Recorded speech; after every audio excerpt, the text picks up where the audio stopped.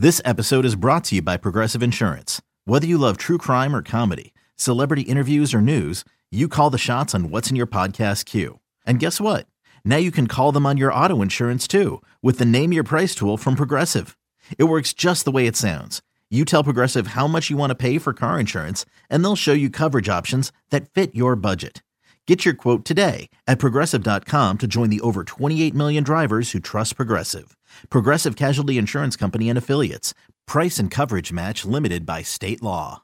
Another day is here, and you're ready for it. What to wear? Check. Breakfast, lunch, and dinner? Check. Planning for what's next and how to save for it? That's where Bank of America can help. For your financial to-dos, Bank of America has experts ready to help get you closer to your goals. Get started at one of our local financial centers or 24/7 in our mobile banking app. Find a location near you at bankofamerica.com/talktous. What would you like the power to do? Mobile banking requires downloading the app and is only available for select devices. Message and data rates may apply. Bank of America N.A., member FDIC. When you need mealtime inspiration, it's worth shopping Kroger, where you'll find over 30,000 mouth-watering choices that excite your inner foodie. And no matter what tasty choice you make, you'll enjoy our everyday low prices, plus extra ways to save, like digital coupons worth over $600 each week. You can also save up to $1 off per gallon at the pump with fuel points. More savings and more inspiring flavors make shopping Kroger worth it every time. Kroger, fresh for everyone. Fuel restrictions apply.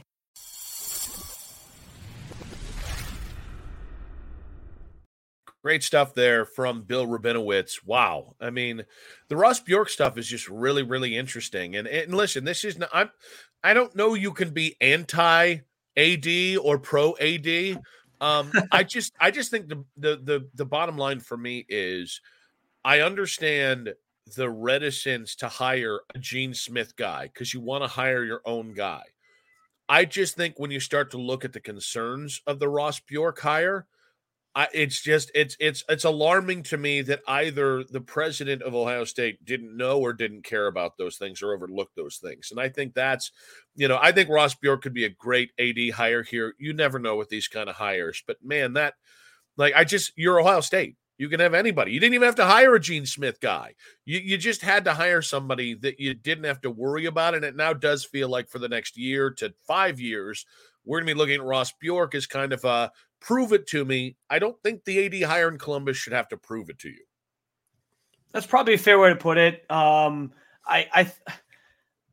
torn because again, I've already been on the record on our show saying this. Like, I don't know. I think the idea of like what an AD is, I think we elevate what that means. Like, oh, an athletic director. I think it's just kind of like a glorified position for some sort of fun, like a fundraiser. It's just like it's a fundraiser with a fancy title kind of. And I think if he does that well, and that's the most important part of his job, then yeah, like where you run into problems, I think with ADs is when, I mean, it's the Jimbo Fisher situation. Well, it's not to say the everything Bill wrote about in his piece, which again, you can find it over at the Columbus Dispatch website.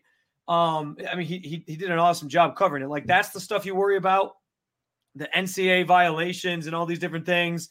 And then on the back end of it, you worry about what kind of happened with Texas A&M with Jimbo Fisher, where you gave the guy an extension, didn't have an out, so now you're paying all this money. Not that we should worry about all these big boosters' money and the people who are paying that bill, but it's more so like, how far does a head coaching hire set you back if he's the one making that decision? So I think the basketball program now with Chris Holtmann out of the picture, like what they do from here will be interesting. How much Ross has say in that. I'm assuming they're going to at least consult him a little bit, because it's not just going to be Gene Smith on the way out making the hire, I would assume. How that might be sort of a test run of, okay, how does this guy do with this process? Because if they at some point do need to move on from Ryan Day, or Ryan Day were to go to the NFL or something like that, you want to kind of get an idea of what he's going to do, who he's going to bring in, and that you don't end up with a similar situation at Texas A&M. But yeah, some eye-opening stuff from Bill, stuff that we didn't necessarily know the full story or the full picture on. And I think the question I asked him is an important one, because do you get the sense that he's changed from that experience? Like, do you get the sense that if he had to face that sort of thing again, he would go about it differently? And, he was only 2 years at Western Kentucky, and then he goes to Ole Miss. Like, he was only in like the infancy of his time as an athletic director. I would hope that sort of allowed him to see some different things, and he would change his perspective and maybe the way he would go about that if he was met with it in the future. I just think what's befuddling about the hire is when it comes to performance related, and maybe this is unfair, but this is how we judge ADs as well, not just, well, how much money can they get in the coffers, but when it comes to performance related, I mean, if your big stuff at Ole Miss are you backed a crooked coach in Hugh Freeze, and you then really kind of attacked or the suggestion is directed an attack on and lie a smear campaign effectively at your old head coach to make your current head coach look good. I mean, yes, I do think it's important that you can show that you've learned from that. I also think there has to be some sort of success that you can point to at a major program that you've worked with, and it's like, okay, where's the major success he had that football, basketball, or anywhere else had at Ole Miss? Where's the major success they had at A&M at literally any one of their programs at a national level? And I think that's what concerns me. Is it's like, listen, everything is morally relative in 2024. So if he had come off Texas A&M winning the Super Bowl, winning the college football playoffs, or being that in the college would be impressive. If they that would be really impressive. Like if they had beaten Pat Mahomes in the playoffs, he might be the new 49ers head coach, for God's sakes. But I do think at some point, like, okay, the on-field stuff wasn't great. Okay, there are some concerns about how he does business. Okay, it's just a lot of strikes for a guy at a job that those like does Ted Carter understand that the Ohio State job is one of like 10 jobs that everybody's going for? Yeah, like it's not, again, this is not anti-Ross Bjork, but it's like I get really bugged at the idea when a president or this happens in the NFL all the time. I wanted my guy there. My guyism fails as much as anything else in the NFL. And I understand the idea of hiring who you know. I understand comfort hires. I really do.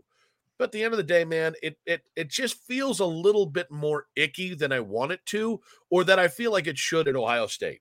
Doesn't mean it won't work out. Doesn't mean Ross Bjork hasn't learned. I want to, like everybody else, give Ross a chance to kind of earn his place in Ohio State lore. And hopefully it's not, I'm going to say this name, and it's a loaded kind of thing, but hopefully it's not another Andy Geiger where everywhere we turn around, it's another, eye roll and what the hell are we doing here? I'm assuming that when you talk about like where's the success, I'm assuming it probably, and we don't see the books, we don't know like all the money he's brought in, all these different things. I'm assuming it comes from that. Like to me, that has to be the bottom line where they're looking and saying this new era of college football, NIL, all this different stuff. We need to be really, really good at this. And if they want him for that reason, I can understand why. Should that be the whole story? No. Like there should be more to a player or more to an AD than just that he raises a lot of money for you. But I do think on some level, like that has to be the thing that got him this job and that they're looking at and they feel impressed with. Because like the other stuff, the Ole Miss stuff that Bill wrote about, the stuff with Jimbo Fisher, like that isn't as impressive. I did think it was interesting too, my last question to Bill, just about Brian Hartline and what bringing in Chip Kelly or an outside offensive coordinator means. I think that was interesting and important for fans to hear because, again, that comes up all the time, right? We see it in the comments on the 92 The Fan YouTube page where it's just constantly, well, what does this mean for Brian Hartline? Is this disrespectful to Brian Hartline? And I think it's important to establish that, like, maybe he doesn't love the idea that he's not going to get to be a play caller yet, but in the end, it should just be a benefit of it to him that he gets a chance to like learn from somebody who's really good at it. So, and I think it was interesting that he brought up like Ryan Day probably didn't have the time to sit down with him and like really help him in that realm. So now that he gets a chance to work with somebody more closely, I think that's a really good thing. And hopefully it means down the line we are talking about Brian Hartline being the primary play caller. So really good stuff with Bill Rabinowitz, guys. Again, check out the piece on the Columbus Dispatch. But while you and I are talking, I missed the show earlier this week, and you had a impassioned piece by James Franklin. And so I want to let you set it up and play it because you said you wanted to kind of get my reaction on it. Yeah. So why don't you take it away, bud?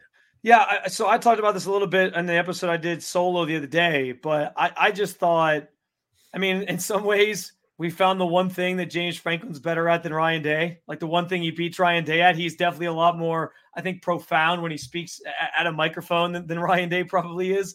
And I've always felt that way. I think that's probably part of the reason why he got the job at Penn State in the first place and why he's maybe linked to other jobs out there, because he knows how to talk his way through things pretty eloquently. And I thought this was well said by him. And I thought also what was interesting was like from the gate, he sets the stage of like, I'm not going to be the next guy complaining about the money. Like that's not going to be my point here. And then he gets into kind of why the tides are kind of changing and what it all means. So I'll play you the clip. I want your reaction to it. I know how I felt about it. I already reacted to it a little bit the other day, and I'll follow up with what you say. But I just want to see what your kind of thoughts were on James's take on everything and everything that's changing in college football.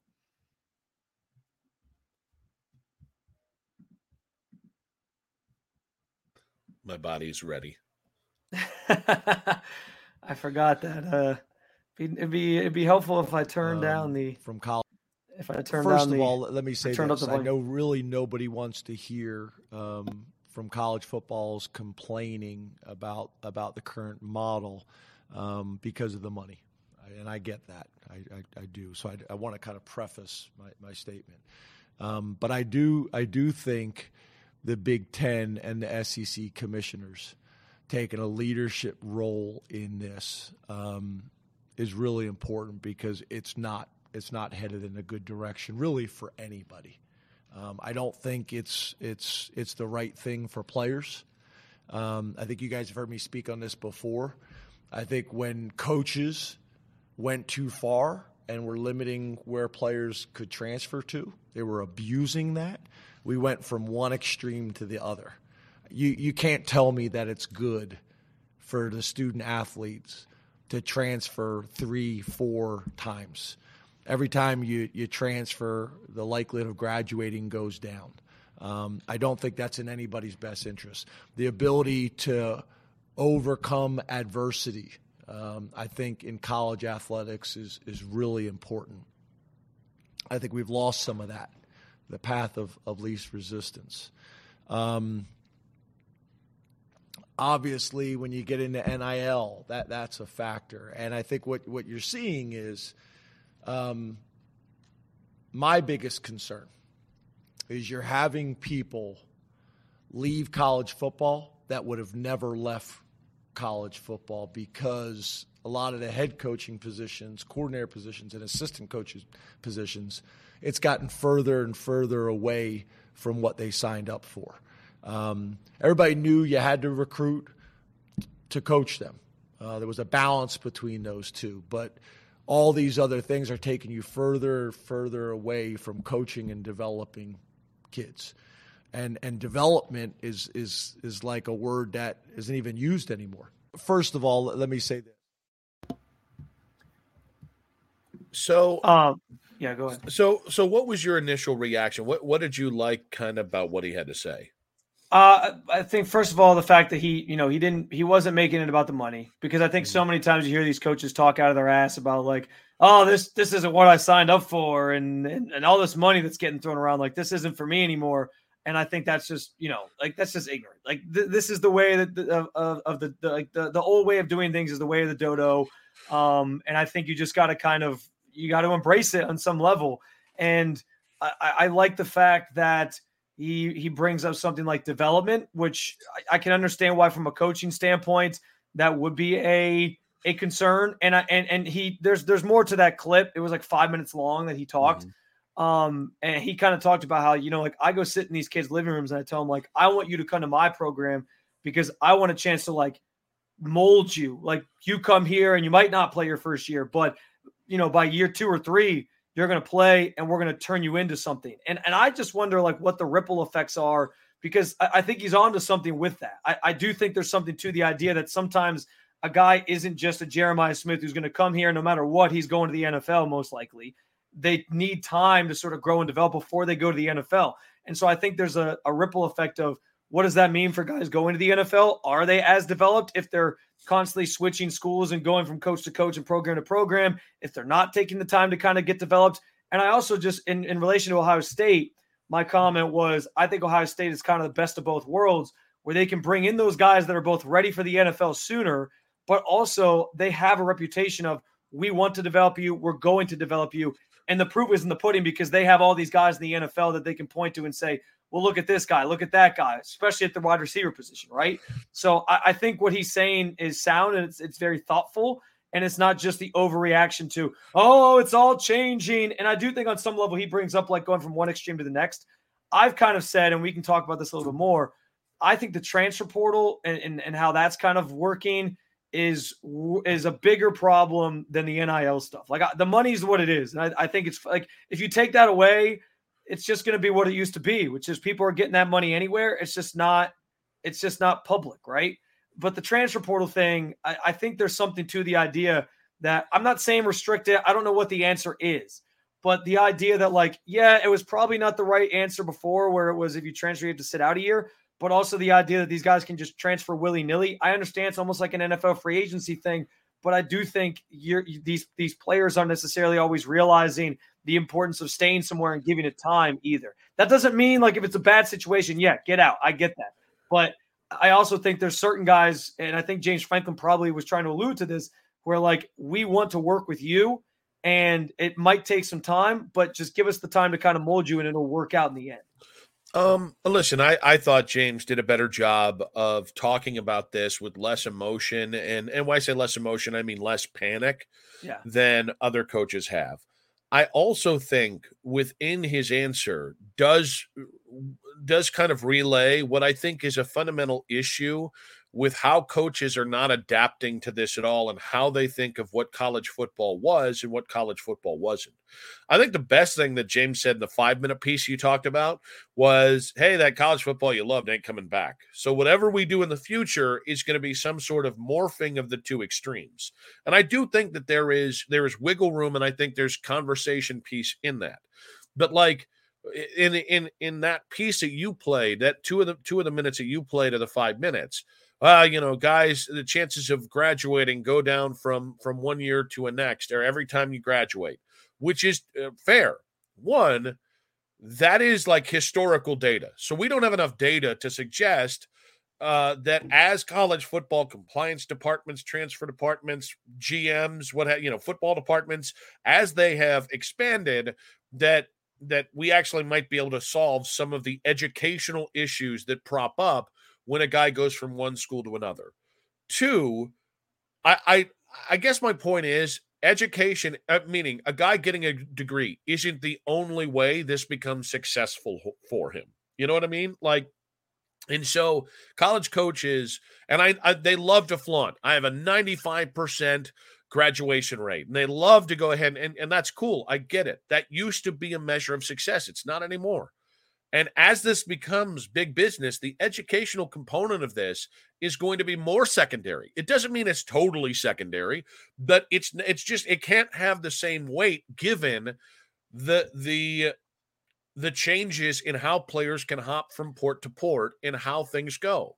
So do you think nothing needs to change then with like with this new era? Like I understand that there needs to be an embracing by the coaches, and I 100% agree. I've been advocating for players to get paid and all this for a while, and that the original transfer rules were stupid.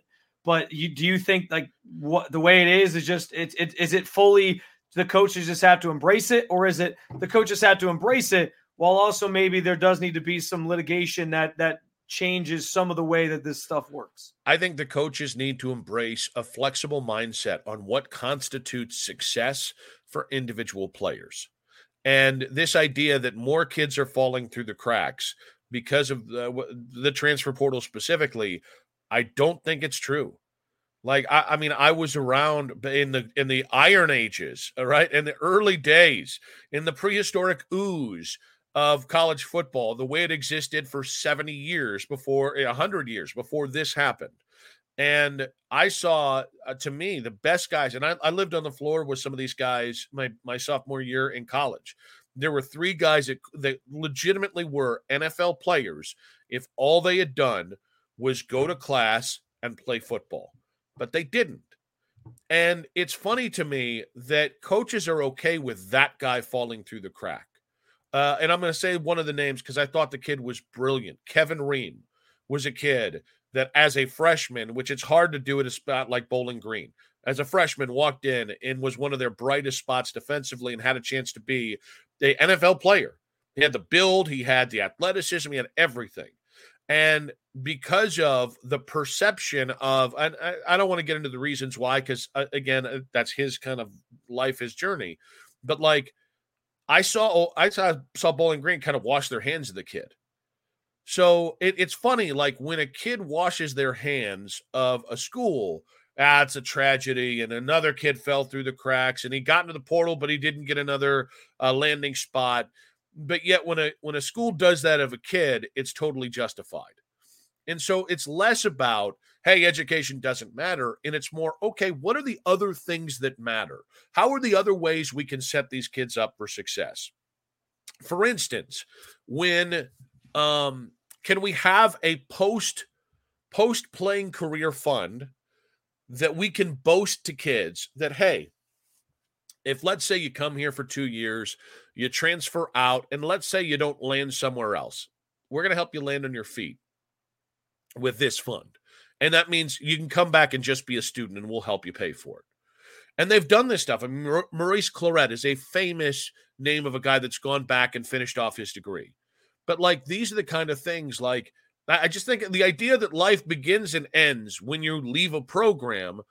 I mean, I think secondary support is another way that you can support these kids post-playing career. But the only way you support them is if they play football for you. Well, then we get to the heart of the matter. It's not really about education. It's about football.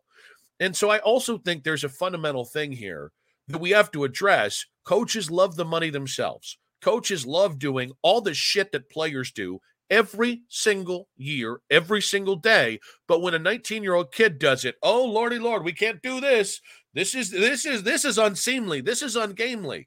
Like, guys, Alabama literally lied about retaining. This is Kalen DeBoer. What is it? A month on the job. They delayed the hiring. They delayed their offensive coordinator, Grubb, going to the NFL till after Alabama got out of the 30-day window. Where's the outrage on that? Yeah. Like, let's be honest here. That was shady. Here. That was very shady. No, but that's happening everywhere. Yeah. Like, that's literally happening. And that kind of crap happens. Right. And then people just kind of gloss over it. And if you don't think those two things are related, guys, don't hold the kids to a higher level of ethics. Don't hold an 18-year-old kid whose brain isn't fully formed. I know, I was 18. Hell, I'm 38. My brain is fully formed. Stop holding kids to a higher level of standard than grown-ass men. And these college coaches love to play these parlor games. They love to play the shell game. They love to play, you know what? I'm just going to go ahead and leave because I can, because that's my right. You got a contract. And now these same jackasses are saying, well, we got to get these kids under contract. Yeah. Right? It's got to be a 2-year contract. Well, let me ask you, can they break that contract like you can? Because are we going to start setting it up? Because clearly contracts don't mean a damn thing to administrators, to any sort of college staff, any support staff. Alonzo Highsmith, and this is not about Alonzo. I actually really like Alonzo. But Alonzo Highsmith is the GM for Miami. He's helped bringing in all these guys. Half after the initial signing day, recruits in the bag. I'm going to go work with Elliott Wolf in New England. Yeah. Well, what are we doing here? Yeah. This is happening. These parlor tricks and this bullshit is happening. And then they turn around. Well, it's transfer portal. That's a problem. Well, where's the coaching transfer portal and how that operates? Because that is as crippling to the sport as a bunch of kids who might be making decisions based off money when we'd prefer if it was money plus education plus football. Well, and so this is why I thought this audio was profound. Or more profound than other stuff we've heard. I didn't expect it to get you as fired up as it did, because I know this topic fires you up in general when other coaches are kind of complaining. But I thought that this was kind of the middle ground argument, right? Because I do think Franklin in that clip, whether you listen to just the part we played or the full 5 minutes of it, he comes off, and I don't know, maybe I'm just he's bullshitting me and I'm falling for it. But to me, Franklin comes off as like that middle ground between, no, this isn't exactly what I signed up for, but I also do want to embrace it.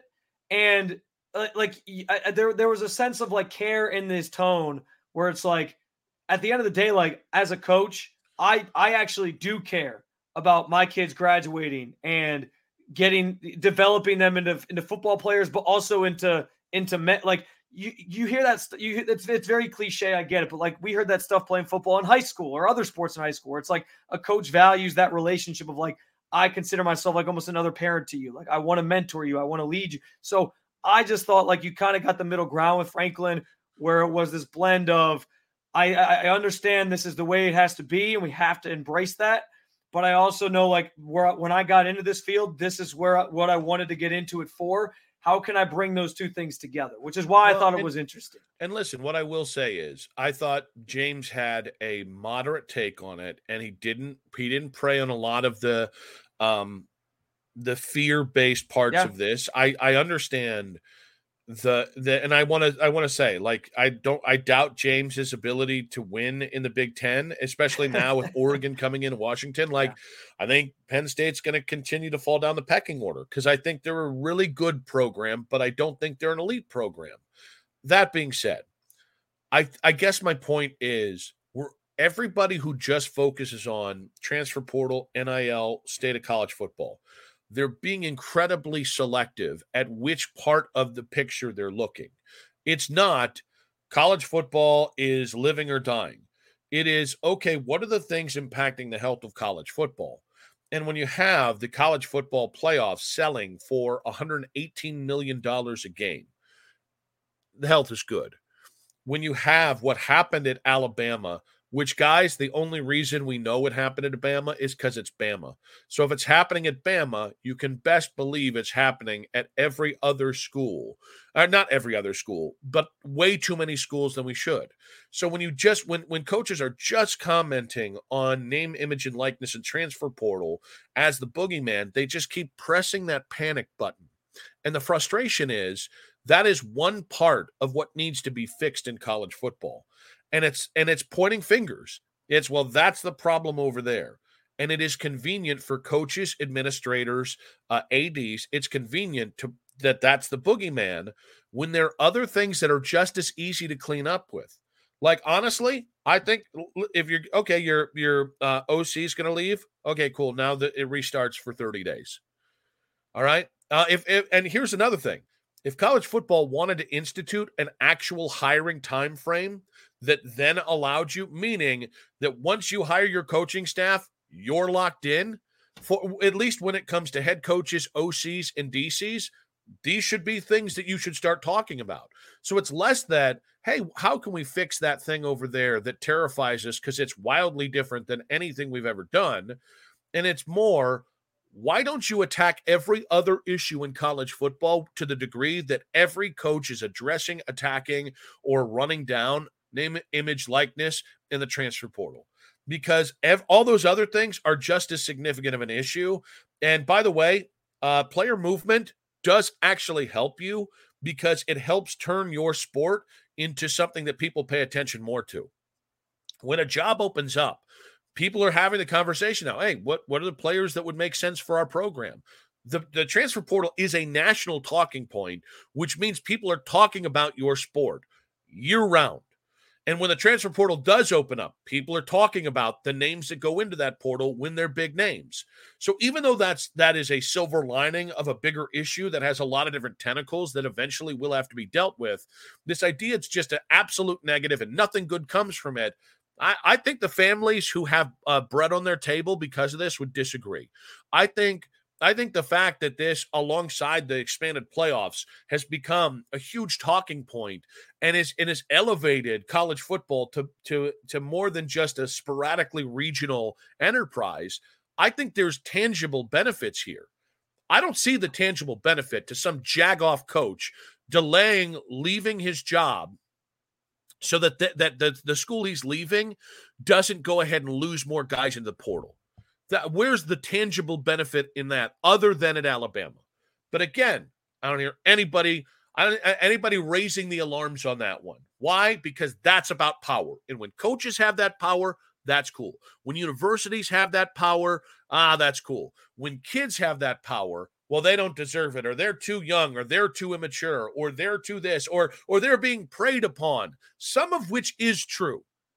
But when everybody starts attacking everything other than NIL and the transfer portal to the same degree that they're attacking that, we start dealing with these dipshit, disingenuous, heel-ass coaches. We start dealing with some of the big business problems within these departments, third-party bad faith actors. Like when we start to deal with that to the same degree, then I'll go ahead and stand down when it comes down to this absolutely false logic that NIL and the transfer portal are ruining college football.